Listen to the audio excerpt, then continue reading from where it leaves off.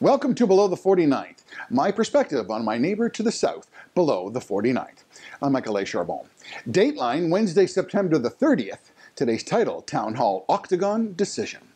What the world witnessed in the first presidential debate was two antagonistic 70-year-olds interrupting and insulting each other, both embarrassing themselves and America in a platform disguised as a debate as the world watched American democracy live and unfiltered. Many were shocked to think that these are the two who are vying to lead the strongest, the richest, and at least to this point, one of the most admired countries in the world. What we really witnessed was a 96-minute pay-per-view street fight that displayed embarrassingly politically polarized rhetoric by two politicians who embarrassed themselves and a country. Is that what a two-party political system representing over 328 million people has really come to? Shameful. Does this mean speaking to your base and debasing your opponent is the ultimate objective to win, where shouting over the top, interruptions, opinionated personal insults, and not respecting the rules is now the basis for a debate? CNN's Dana Bash called it what it was in today's unvarnished real terms, a shit show. And I agree with that. This was American political theater on heroin. Regardless of your political beliefs, was this conduct anything close to being able to change the polarized American audience? Did either of the participants really attract support from the undecided voters? Did undecided America gain any clarity as to who they choose to lead? Not even close. As a matter of fact, most left more confused and more disillusioned than when they tuned in. If a voter was looking for a debate with substance, they were disappointed. What they got from both was like eating green peppers on an empty stomach, something that repeats on you, leaves a bad taste in your mouth, and reinforces the fact that, well, you quickly need to take a drink to wash the taste away. Below the 49th, America created the Octagon and the warrior attitude. They play a very physical and some would say violent game of football from grammar school forward. It supports a vibrant military, a culture that celebrates determination. It's a country that promotes competitiveness, celebrates its winners, where winning, for most anyways, it's still a good thing, where dominance, success, and superiority fuels and drives many to greatness. So as America digests the sour green peppers of the first debate, it begs the question, who really was the winner?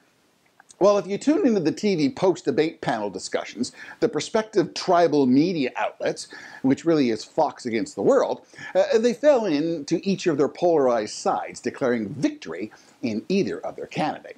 The only common thread of all TV channels was the overall opinion of the debacle displayed at both candidates. The Democrats stated Biden won because he survived the 96 minutes, he stood up to Trump, and shot back. He at times looked into the camera and spoke directly to the American people. He defended himself against the bully who interrupted him and launched personal attacks.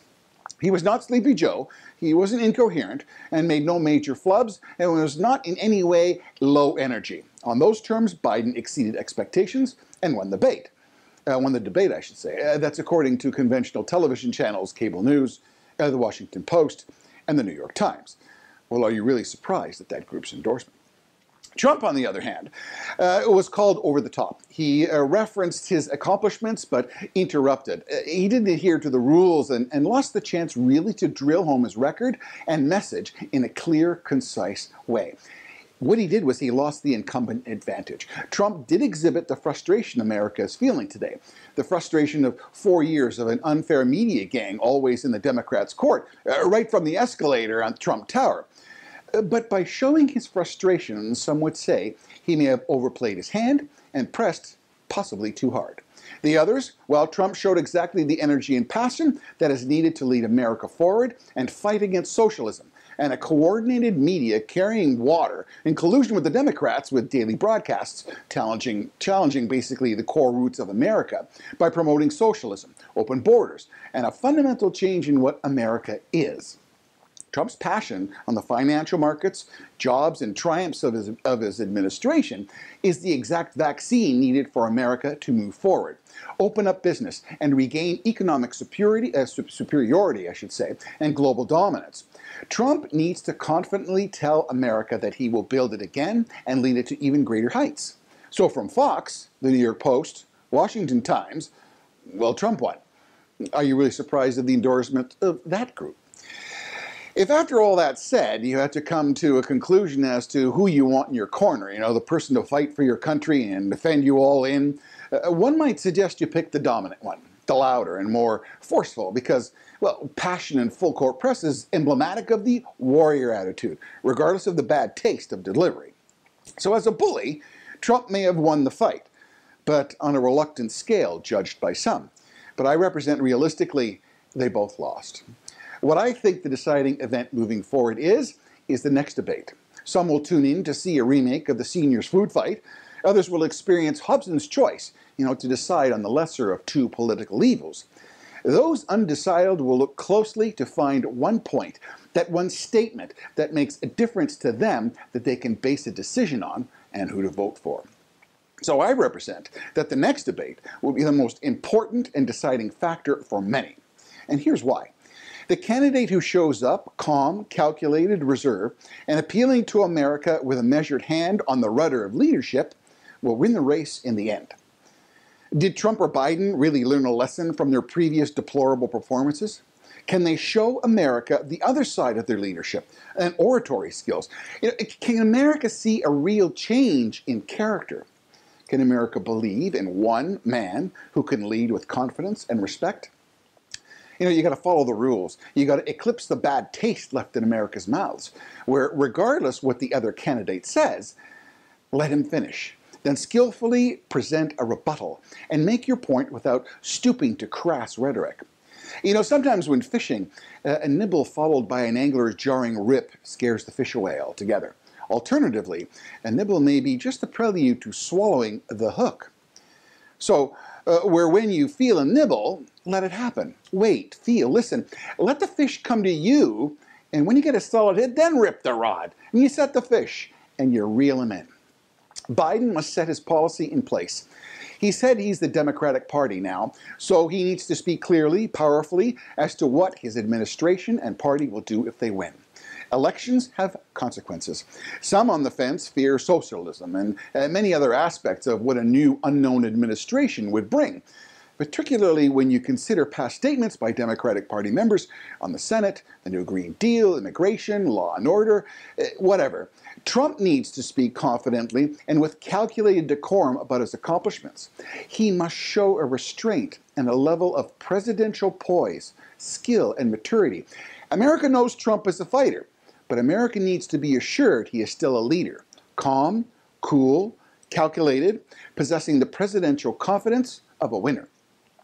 Trump must show an improvement in his demeanor and appeal to Americans that he will deliver greatness. This next fight is to repair trust. This fight is to regain confidence and to show America these two candidates have learned a lesson. America's overwhelming disgust with the first debate makes the next that much more important. Sometimes allowing someone to ramble or dig a bigger ditch, for them to crawl out is really the objective. Interrupting and shouting does not make anyone's point more right. With the next debate being a town hall, I can personally attest, as one who has been honored by monitoring many multiple spirited political town halls, where an open mic was grasped and the public's emotion and passion eclipsed decorum. It's how one answers a mad and rude questioner. Show compassion to their frustration. Relate to their circumstances. Answer with a measured, fact-filled, revealing statement. Follow this form, and you will win the audience and the day. In this forum, Trump and Biden must speak directly to America and the audience.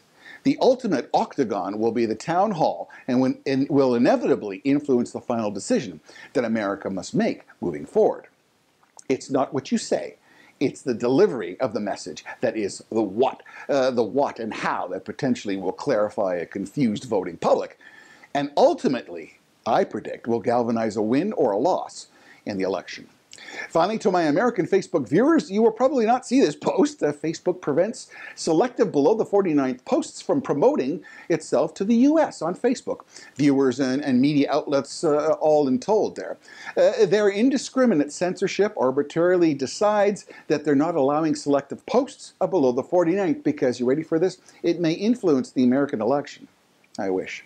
So please share and subscribe to receive more posts. If you like to leave a comment, I try to answer everyone. I thank you for those considerations. And until next time, God bless and stay safe. I'm Michael A. Charbon for Below the 49th.